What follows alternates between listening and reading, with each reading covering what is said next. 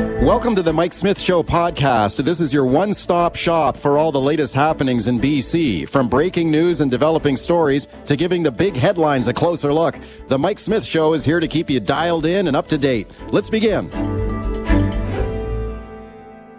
We start with yesterday's ICBC rate freeze. It was announced by Premier David Eby. Here's what he had to say. I'm pleased to announce that thanks to the reforms we made that have turned around our Crown Corporation, there will be no increases to ICBC's overall basic rate for the next 2 years. This will help keep insurance affordable for British Columbians at a time when people are facing significant cost pressures. This marks 5 straight years in a row with no rate increases and some of the highest rebates in Canada. Okay, 2-year rate freeze at ICBC. Oh, isn't that interesting? That takes them beyond the next scheduled election. So voters would not be hit with a ICBC rate hike before they go to an election. I'm sure that's just a coincidence. They are the government doing this, even though ICBC is losing money. They're projected to lose nearly $300 million this year. Let's discuss it now with my guest, Liberal MLA Trevor Halford. Very pleased to welcome him back to the show. Trevor, thanks for coming on. Thanks for having me, Mike. Okay, affordability. A big issue in our province right now. That's something that David Eby stressed yesterday. So he said that's why they're freezing rates. Do you guys support it in the Liberals? Yeah, well, affordability is a massive issue across BC, no matter where you are. And it definitely is in my community of South Surrey here. So we support, we want to make sure that car insurance is affordable for British Columbians, but we also find it a bit disingenuous for the Premier, and this is something we've seen kind of him do in the last few months, is stand in front of British Columbians and paint a picture that's not accurate. ICBC is not on good financial footing right now, and you just said it. They are projected to lose close to $300 million this year. Their operating expenses are up dramatically, 25%. That's almost $1 billion. And they're paying out to those that have been injured in accidents 30% less when vehicle collisions are up 15%. So my thing is just be transparent. And that's something that this government, especially this Premier, has mightily struggled with. Okay, well, what are they not being transparent about? All the numbers you just quoted were released by ICBC, right? Yeah, well, to stand up and say that ICBC is on good financial footing right now, I don't think is accurate. And the other thing, too, is to say that they're going to put this before the BC Utilities Commission.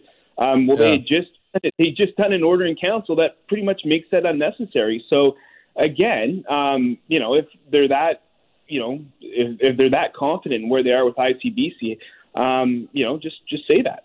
Okay, so they're losing money. They're set to lose $300 million this year. Their investment portfolio is in the tank, like a lot of people's investments have gone down.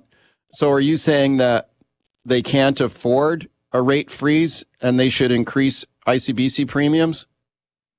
No, not at all. What I'm saying is, I'm not saying that. I think that we need to make sure that car insurance is affordable for all British Columbians.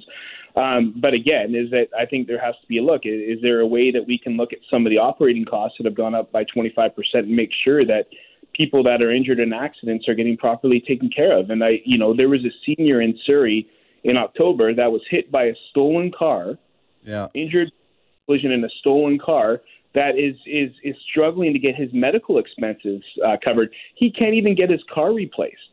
You've heard about the cyclist on the island. So there are a lot of stories that are coming out right now that people aren't getting the proper support they need when they're injured, and that to me is concerning.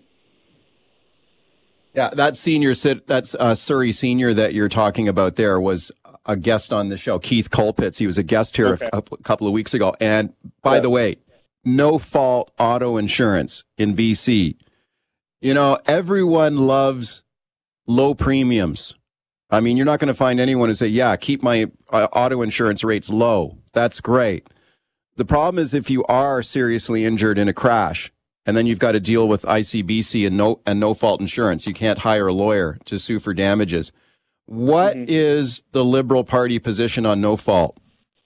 Well, I think Kevin said this yesterday in some of the interviews that he gave, is that we need to consider having choice, and that is something that I think that he is going to explore, and we'll explore as a caucus. But I can tell you, with the example that you and I just talked about with the senior, with the cyclist on the island, there are other cases that are happening right now, and I think that David Eby when that specific case was brought to him yesterday, he said it was growing pains. Well, I think it's a little bit more than growing pains. We're talking about people's lives here.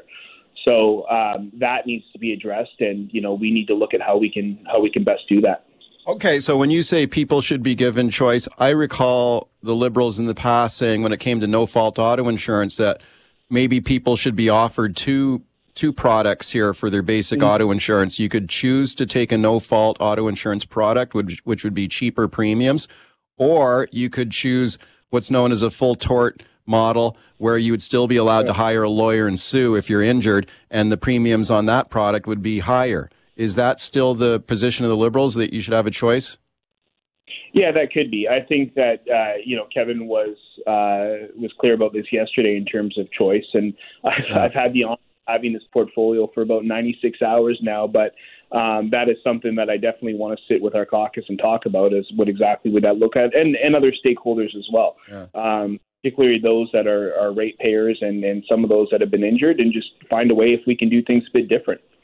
Speaking to Liberal MLA Trevor Halford about yesterday's ICBC rate freeze, let me play a clip here for you, Trevor, from Aaron Sutherland from the Insurance Bureau of Canada.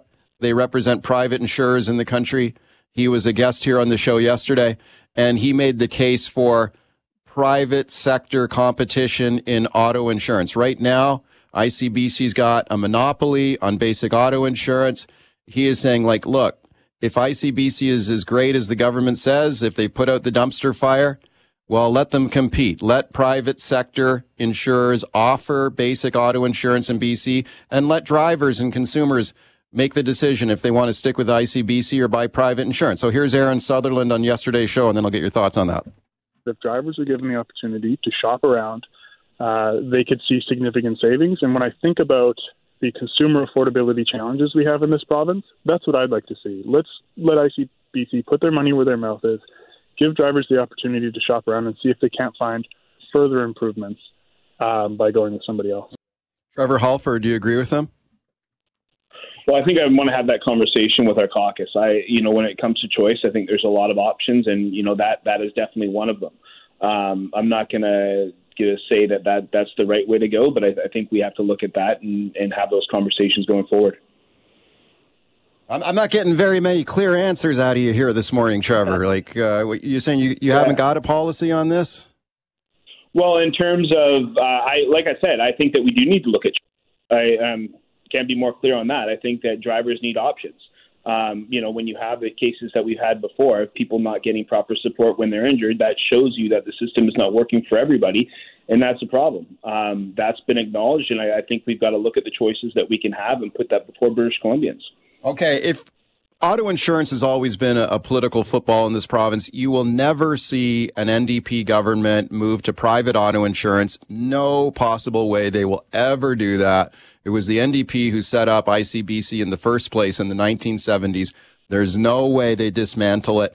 And they will argue that if you allow private insurers here to start operating on basic auto insurance, it's not going to be affordable. Here's Mike Farnworth on this yesterday, BC Solicitor General, talking about private auto insurance, and I'll get your thoughts. With this latest action, basic insurance rates will now be at their lowest level since 2014. This was validated as recently as last week with the release of an Ernst & Young report that found auto insurance in British Columbia is more affordable than in provinces with private insurance. Trevor Halford, are you buying that we've got a better deal here than compared to other provinces where they have private auto insurance? Yeah, I'm not necessarily sure. I think that, one of the things is they've done this as a two-year rate freeze to take us past the next election. So, one of the things I'm struggling with is what are rates going to look like, after the next election, given the fact that we're looking at a $300 million loss just this year for ICBC.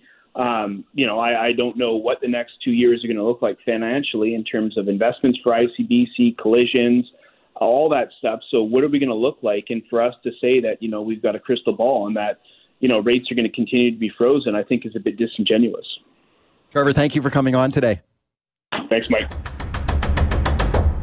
Okay, here we go now with any parent's worst nightmare. Imagine this scenario now. Your car is stolen with your kids in the back seat. It happened to Merritt mom, Renee Barron. She has a warning for other parents out there after this happened to her. She joins me now. Renee, thank you very much for coming on.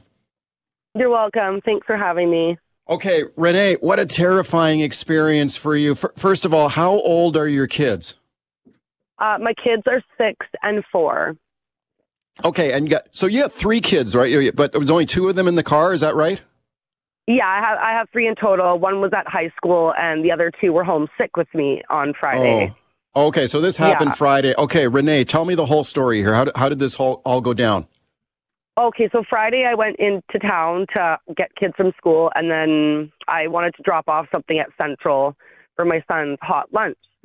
So I went there before the kids were getting out of school because I wanted to get in and out before the parking lot got crazy. But as I was pulling into the parking lot, I noticed a strange woman to the right of me. She looked frantic. Maybe she was looking for somebody. I didn't think anything of it. I continued to drive towards the office. I got out of my vehicle, and I went inside the school. I just peeked in through the office to see what was happening because there was someone else in there. And then I looked back out the window, and my car was being driven off with my kids in the car still. Oh my goodness. So this happened like immediately. Yeah, it was like instant. And I'm pretty sure it was the person that I thought had been a little sketchy looking in the parking lot. I didn't even get a chance to tell the school that I noticed somebody in the parking lot strange because they then jumped in my car and took my car. It happened so fast, yeah. What was going through your mind at that moment? I thought it was my fault. I thought maybe I didn't put the car in park, or better yet, maybe my kids are messing around in there. So I ran out the door after my vehicle to realize that it wasn't stopping. I immediately turned around and went back into school and got them to call the police for me. And they were on it right away. It took them no time, a matter of 10 minutes. It felt like forever, though. I'm sure those are the longest 10 minutes of your life. Yeah, it was. It was scary. But yeah, you don't think at your child's school that this is going to happen. It's a place where you pretty much know everybody. So I would have never expected this, but it's something that I'm never going to do again, not even in my own driveway. Yeah. Okay, so you see the car being driven away, you call the police immediately, and then they quickly, where was the vehicle found? So we're guessing that she realized there was kids in the car. So, thankfully the bridge is still out by the school. So that prevented her from leaving town that way, thankfully. So I guess her only option was to go in towards town. I guess she went over to PharmaSave to ditch my car, but the police had already caught up with her there and arrested her. Oh my goodness. And how old are your kids in the back seat again, did you say? Yep, they're 6 and 4. Okay. So one was in a car seat. She couldn't even unbuckle herself because she's in a 5-point harness still. And my other child is 6, and he could get out. But he knew it wasn't me because when the person got into my vehicle, he asked if it was me, and the lady didn't answer. He knew that something was wrong. Oh, my goodness. What a terrifying experience, not only for you, but for your kids. How are they doing? For the kids. They're doing much better today. My 4-year-old still talks about it and tells everybody that she got kidnapped. And then my 6-year-old doesn't really seem to care. But everybody's doing well. So, yeah, we're grateful that it had a good outcome. Yeah, no, I'm grateful for you too. Do you think that whoever took your car, stole your car, they probably didn't realize there were kids in the back, and then once they realized there were 2 kids in the back, they said, "I'm going to ditch the car, get out of here." Yeah, that's what I'm thinking too. I don't think they were thinking about that kind of stuff when they jumped into my car. But I mean, it is a school. I mean, you would think that people have other kids too. But yeah, I'm just grateful that she realized that my kids were in the car and that she decided not to do anything crazy. And that she went over to the PharmaSave, which was a good spot because the police caught up with her there. So right. I'm just grateful that everybody was quick thinking and on it. How the Merritt police were amazing. So the car was running, I guess, right?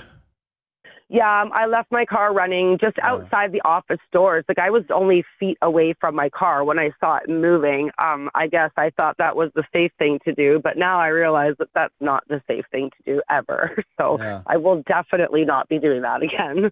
So this person you saw in the parking lot, had you ever seen this person before around the school?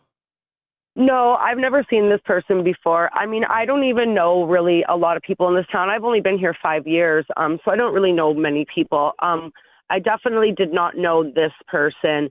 And, I should have listened to my gut instincts because I thought they were suspicious when I first pulled into the parking lot. But I just didn't think anything of it, because it's school. I mean, maybe they're looking for someone, maybe they're picking somebody up. I don't know, right?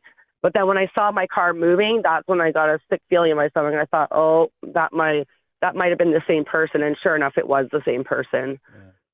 Speaking to Merritt mom, Renee Barron, how her vehicle was stolen with her 2 kids in the back seat. Happily, it had a happy ending a short time later. So, Renee, what kind of vehicle do you have? My vehicle is a 2021 Kia Sorento. Okay. White. Yeah. Because I'm thinking okay, so it's a kind of a newer vehicle. Maybe it's a bit attractive for someone to rip it off, although any type of cars can get stolen these days. Yeah, that's true. And see, my car, the key is in the vehicle because I can't drive it unless the key is in there.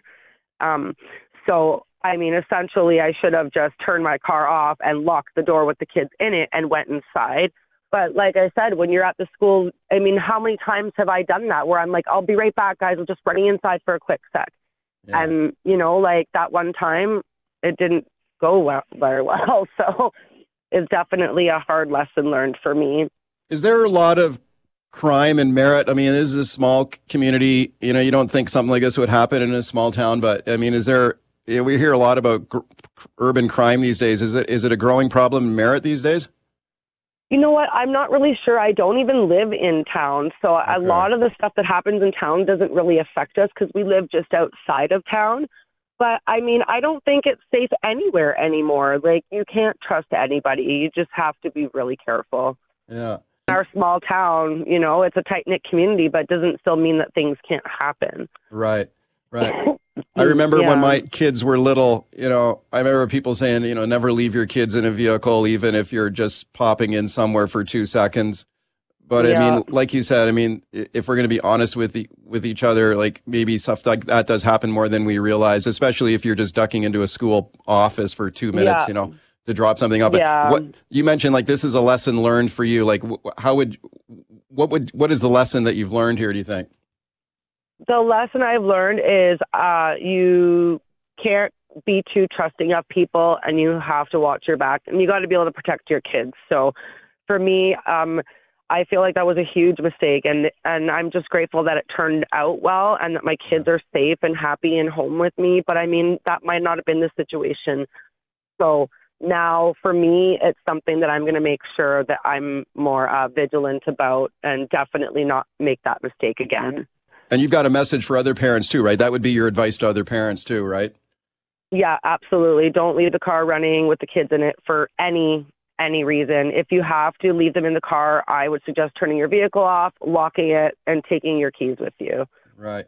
And you mentioned that I didn't take my kids in the school because they were sick. Yeah. Right. So I thought, I'll just leave them in the car for a sec. I'll run in, drop the form off, and come back. Well, in those 2 minutes, like it seemed like forever, but that's what happened. So definitely not something I will do again. What a nightmare for you. Yeah, totally. It was. You mentioned that you were impressed with the response by the local police. Yeah, they were awesome. They wasted no time whatsoever. Yeah. They sent detachment out to block off town from anybody getting on the highway.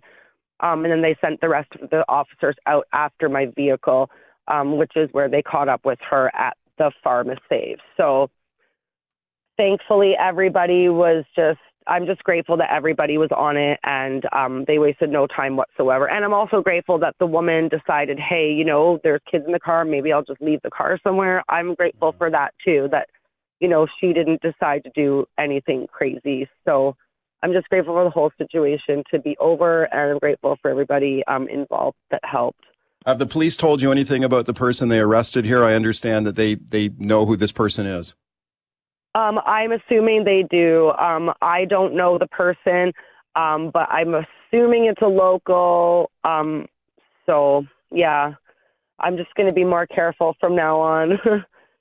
Renee, thank you for sharing the story today. And it's an important lesson for everybody out there. I appreciate your time. for sure. Thanks, Mike. All right, let's talk about vaping products in British Columbia and across Canada now. Are you a vapor? Well, you may have noticed that your vape products are going up in price. A federal excise tax has been kicking in this fall. On January 1st, vape retailers will be required to be fully compliant with this new tax. This is coming down from the Canada Revenue Agency, an excise tax that has kicked in this fall. It will raise the cost of vape products quite significantly in some cases. Now, if you're a vapor and you're looking around for some of these products, you may find that some of them are cheaper than others as retailers continue to adopt to these new taxes. Earlier, provincial taxes on vape products had also increased as well. The BC government, especially Health Minister Adrian Dix, had been on the attack on these vape products. They do not like the idea, especially of young people taking up vaping. They've been encouraging the federal government to get on board with tougher vape regulations and higher taxes as well. Let's go back to what Adrian Dix had to say about it. Here's the health minister. Vaping is not a good idea. And this is the clear message we want to send today. We're taking specific actions in, I think, what is the most significant program of any jurisdiction in Canada. We are optimistic and hopeful that the federal government will be taking action soon as well to bring it in within their jurisdiction to support and enhance what we are doing in British Columbia. Okay, here's the other side of this coin. Nobody likes to see kids vaping. I live near a high school. I often take my dog for a walk near the high school. I go for a run near there. Man, you see these young kids in groups and you see that vape cloud over them. I want to go up to them and say, what are you doing? Don't be doing this vaping. You got nicotine in the juice. You can get hooked on this. There have been lots of disturbing studies coming out about young people who have been vaping, get hooked on vaping. Now, cigarette smoking and tobacco use has gone down. That is a good thing. It's healthier for smokers to transition to vaping if they can. I lost both my parents to smoking. My dad died of lung cancer. My mom died of a brutal stroke. They were both smokers. I sometimes wish I could go back in time and say, hey, maybe you could try vaping instead. Fortunately, can't do that. But here's the thing. If people can transition off tobacco and on to vaping instead, does jacking up the taxes on vape products actually discourage that transition? Let's discuss it now with my guest, Daryl Tempest. He's with the Canadian Vaping Association. I'm very pleased to welcome him to the show. Hey, Daryl, thanks for coming on. Hey, thanks for having me. Okay, Daryl, let's talk a little bit about these federal excise taxes. So these have already kicked in, right? But some retailers have not fully brought in these taxes yet. Is that correct? No, as it was phased in, the start date is actually January 1st. So, okay, what will happen on January 1st? How much will vape products go up in price? I got a feeling we lost Daryl there, so we're going to try and reconnect with him. Yeah, the phase-in that's happening right now on January 1st, we'll have that federal excise tax will be fully in place in Canada. That will increase the price of vape products. Now, this has a lot of support among health professionals as well. Have a listen to this here now. This is Dr. Don Sin. He's a respirologist at St. Paul's Hospital, and his view on it is, let's increase the taxes on these products so we can prevent people from starting vaping, especially young people. Here's what he has to say about it. I think this is what the medical community has been clamoring for in raising taxes, ensuring that vaping is not exposed to our young people under the age of 19, and really limiting access. I think this is critically important. Okay, got Daryl Tempest back from the Canadian Vaping Association. So Daryl, talk to me a little bit about these taxes that are kicking in. How much will this increase the cost of vape products in Canada? Thank you, and I apologize for the technical difficulties. It's $1 per 2 mils. So those small pod systems that you would see that are very slick devices in your hand. And then from there, it goes up $1 per 10 mil. So the products that are mostly used by adults, so you'd see like a 60 mil bottle, they would go up by $6 with this new federal tax. And if the provinces buy into that regime and sign on, it would double that. So it would be $2 for the smaller devices and $12 for a 60 mil bottle. What do you think of those tax increases? If you combine the two, then a product that, according to the Royal College of Physicians, which is 95% less harmful than combustible tobacco, will be the same price, if not more expensive than cigarettes. Wow, okay. This will make vapes more expensive than tobacco cigarettes. That is correct. Wow. What do you think of that? Well, I think it really blows up the idea of first premise, which is the first premise is to get as many people transitioned away from combustible tobacco as possible. I think if you look at the taxation policy and you can look at other policy initiatives like flavor bans in combination. So in the U.S. in the last 2 months, there was 3 states that had taxation and flavor bans. Not only has smoking gone up in those states, smoking has gone up in the youth category as well. So now we're seeing where we were always told that the concern was vaping led to a gateway effect where youth would start experimenting with combustible tobacco. Well, that's never happened. But once the prices went up, we see in those jurisdictions that smoking's gone up, and we have that here in Canada as well, because most people don't know that Nova Scotia was the first to tax this product heavily and introduce flavor bans. And in the first time in decades, their taxation that they collected on combustible tobacco went up 5.2%. So we have a real model to see if these policies actually have an impact on the only audience they define, which is youth experimentation, of which adult Canadian smokers are rarely considered up to this point. So the taxation is meant to get youth not to experiment with this product. But if you look at it in reality, vaping is made up of 4 main components: propylene glycol, vegetable glycerin, and nicotine, along with food flavoring. Well, you can go to Safeway out there in BC and get propylene glycol, vegetable glycerin, and food flavoring from any Safeway you want to, and create a vaping juice. So in that case, none of those things have tax. So these policies don't align together. For effective policy.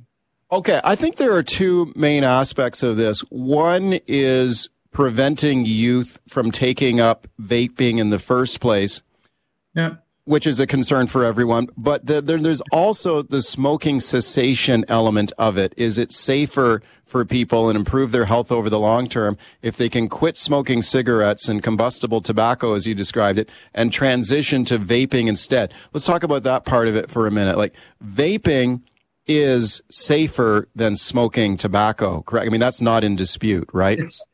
Well, and even if you look at the Health Canada that just put out their review on Friday, there is a immense amount of global evidence that will show you that vaping is less harmful than smoking. Yeah. So starting with the premise of the Royal College of Physicians, which did the early research on this, where they were the ones who found, based on all the research, that vaping is 95% less harmful. So it's not benign, but our nation's largest form of preventable death. And I heard you when you were talking about your family members that passed with smoking-related disease. I've had far too many adults, grandparents, parents that died the same way as your family members. That should be a massive part of the policy here, because in its most pessimistic view, vaping is twice as effective at its lowest point to transitioning people off of combustible tobacco as any other NRT product available to the global population. All right, talking vaping with Daryl Tempest, Canadian Vaping Association. Federal vape taxes set to kick in here. The price of vape products set to rise. Lots of calls. Bill in Burnaby. Hi, Bill. Go ahead. Transitioned from cigarettes to vaping about a year and a half ago, and the savings, basically, I was spending $225 a month on cigarettes, and that's down to under $100 now. My health, I had high blood pressure, and my blood pressure actually dropped. I'm in a lot better condition physically than I was when I was smoking, that's for sure. My doctor's thrilled. But what I've seen already is at my local vape store, they've already jacked up the price on the vape, and it's got the little tax stamp wrapped around the juice bottle. It's gone from $24 up to $31. Yeah.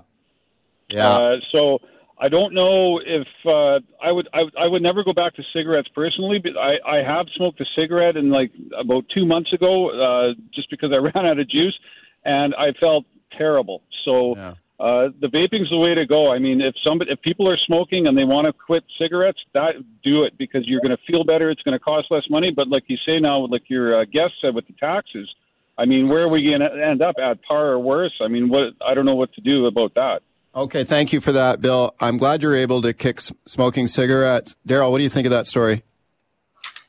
I hear it all the time, and it is true. One of the big incentives, because right now, and Health Canada put this in the review, that because of all these campaigns about vaping, the vast majority of adult Canadians think vaping is as dangerous, if not more dangerous, as smoking, which is just not the case.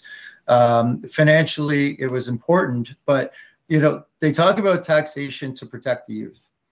So, as we know, alcohol is heavily taxed with excise tax. It has twice the prevalence of cannabis and vaping with usage.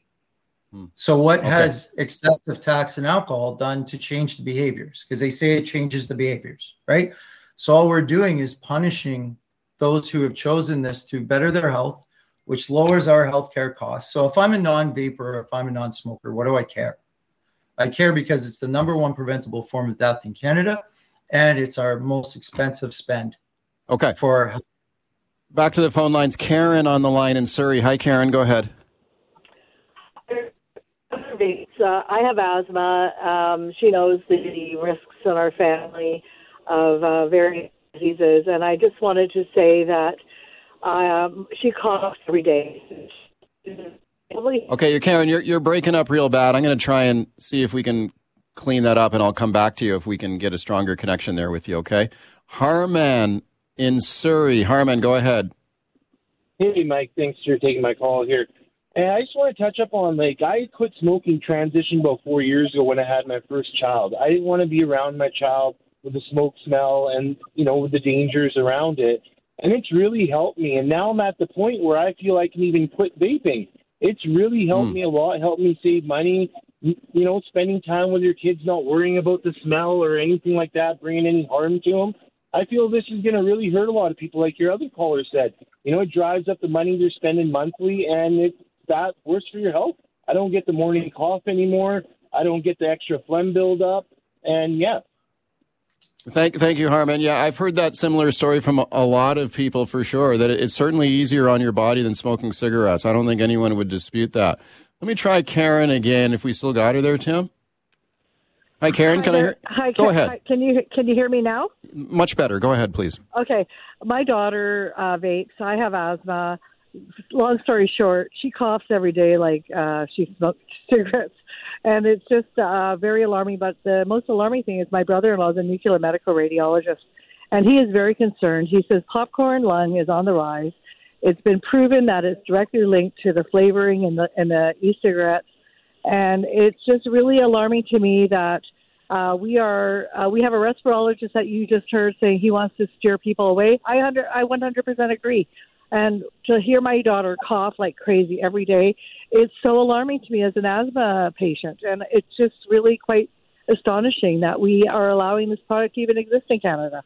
Karen, thank you for the call. Daryl, we just got 30 seconds left if you want to respond to that. Absolutely. They're wrong. If you go to Health Canada's website, popcorn lung is not statistic. It's not on the rise. It's not a reason to be afraid to transition. So most doctors also think vaping is as dangerous, if not more dangerous. What about a kid who starts vaping? Never mind transitioning from cigarettes. Like a kid who starts vaping off the bat. Listen, that's not good. It's not benign. There's no question, and more education and more enforcement is needed. There's no question about that. I'm a father of 4. I have the same concerns, but we need to get to the real concerns. We need to transition away from conversations like popcorn lung and what the benefits and risks are to society. Darryl, thank you for your time today. Thank you very much.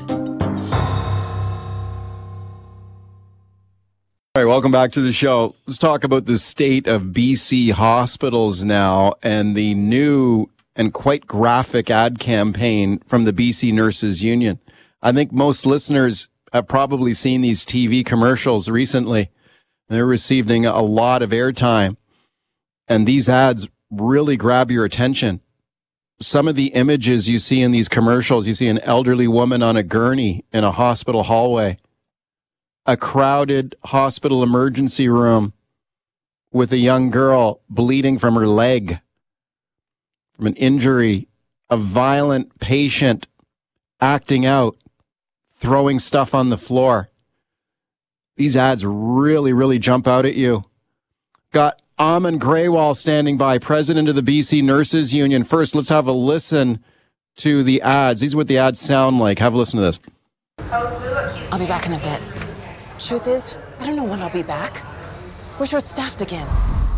I just can't be everywhere. We need you now. Incoming trauma patient. With so few nurses, she'll have to wait to get the care she needs. Are you gonna help me? Did that shock you? Happens almost every day, but I have to focus on my patients. The truth is, BC nurses need our help. Ask government to fix our healthcare system now. Okay, that's the ad from the BC Nurses Union. Let's talk about it now with my guest, Amin Graywall, president of the BC Nurses Union. Amin, thank you very much for coming on today. Hi, Mike. Thanks for having me. You bet. Thank you for being here. These commercials have received a lot of attention. I've seen them many, many times here over the last few weeks. And every time I see them, I'm still struck by how graphic they kind of are and how they really grab your attention. What kind of feedback have you received to this ad campaign? That's funny you asked that, because I was just about to say our nurses keep on saying, that's fine that you have that, but, I would have rather have seen what actually happens is that tray actually hits the nurse. You guys were too subtle. And I mean, we were being generous by only putting a tray in there, but, you have full urinals and bedpans, et cetera, thrown at nurses. You get spat on. They get kicked and punched and pulled by the hair. And then on top of that, the violent language, abusive language that takes place. So it's not just one thing. And our nurses, deal with so much that the public just doesn't even see. Wow, that's very interesting. So you're hearing from nurses say, my immediate thought in the ads that they were quite graphic. Maybe nurses are saying they're not graphic enough. Mm-hmm. Yeah. And, the message that in here, the hallway nursing, we're already hearing that even Children's Hospital is talking about doubling up patients in the rooms. That's already been happening for years, but it's just getting worse because, one, there's no long-term care beds for these patients to go to. They're ALC patients that are waiting for alternate level of care, and so they're sitting in acute care beds waiting for placement.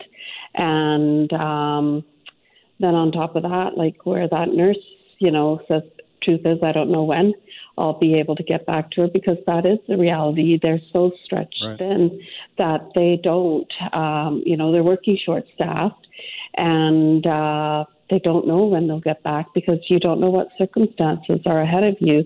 If one of your patient codes or need some sort of life-saving treatments, or you just end up getting more patients, or one of your patients gets sick.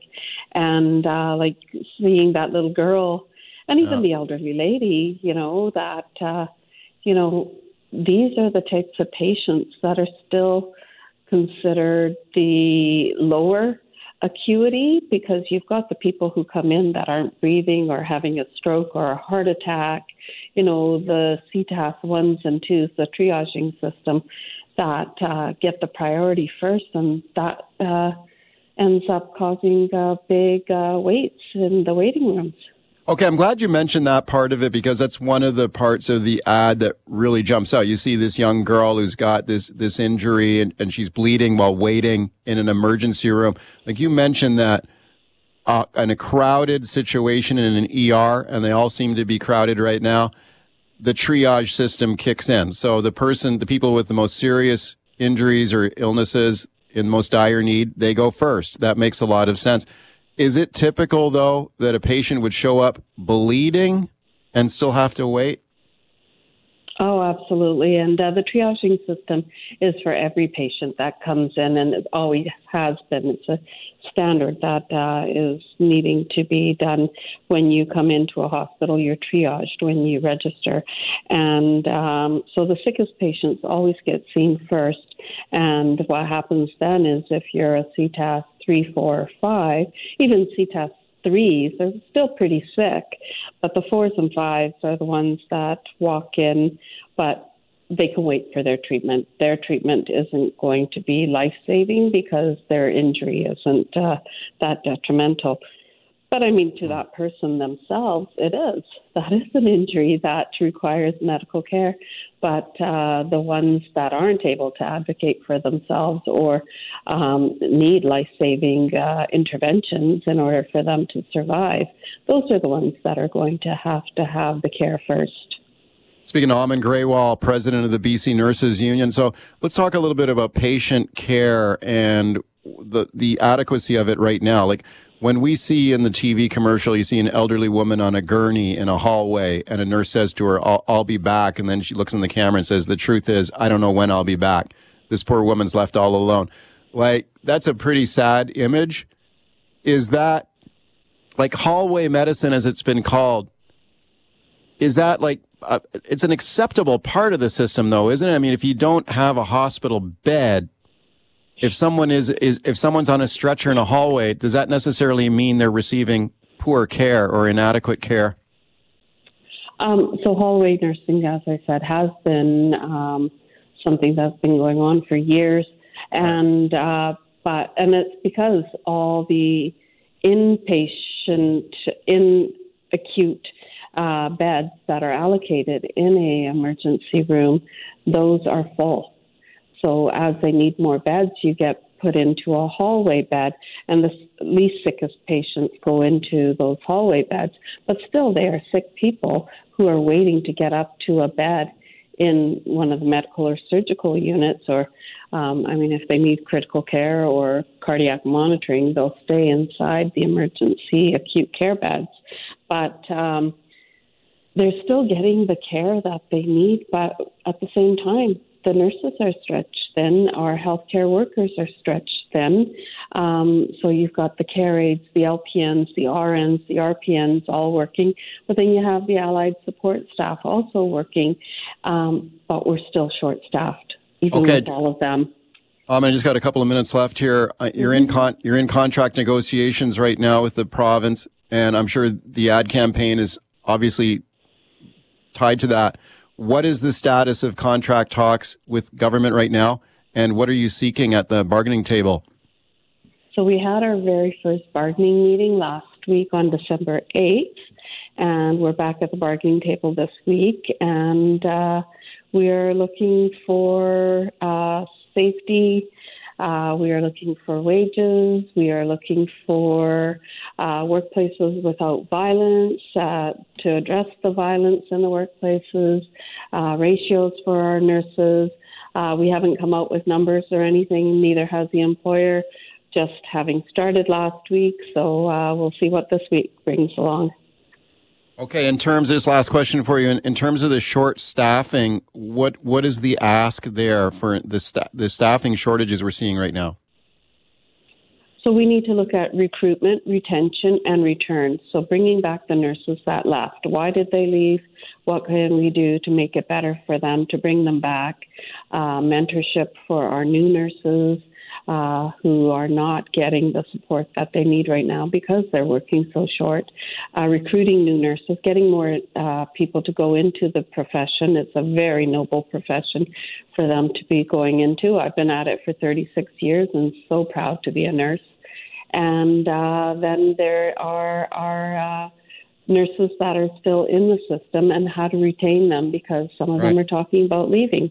And, when you look at salaries that nurses make compared to other professions, we're nowhere near what we should be making. And, nurses want to be respected and valued for the professionals that they are. Are you asking for the vaccine mandate to be dropped? We have been advocating for our nurses that are unvaccinated through the grievance process, and there has been an industry-wide appeal that has been filed as well. So we are trying to get our nurses to be back in the system. Thank you for coming on today. Thank you. Thanks for listening to the Mike Smith Show podcast. Can't wait for the latest episode to drop? Tune into the show live from 9 to noon on 980 CKNW. Want to reach out to me personally with a question or comment? Send me an email, mike@cknw.com. Thanks again for listening.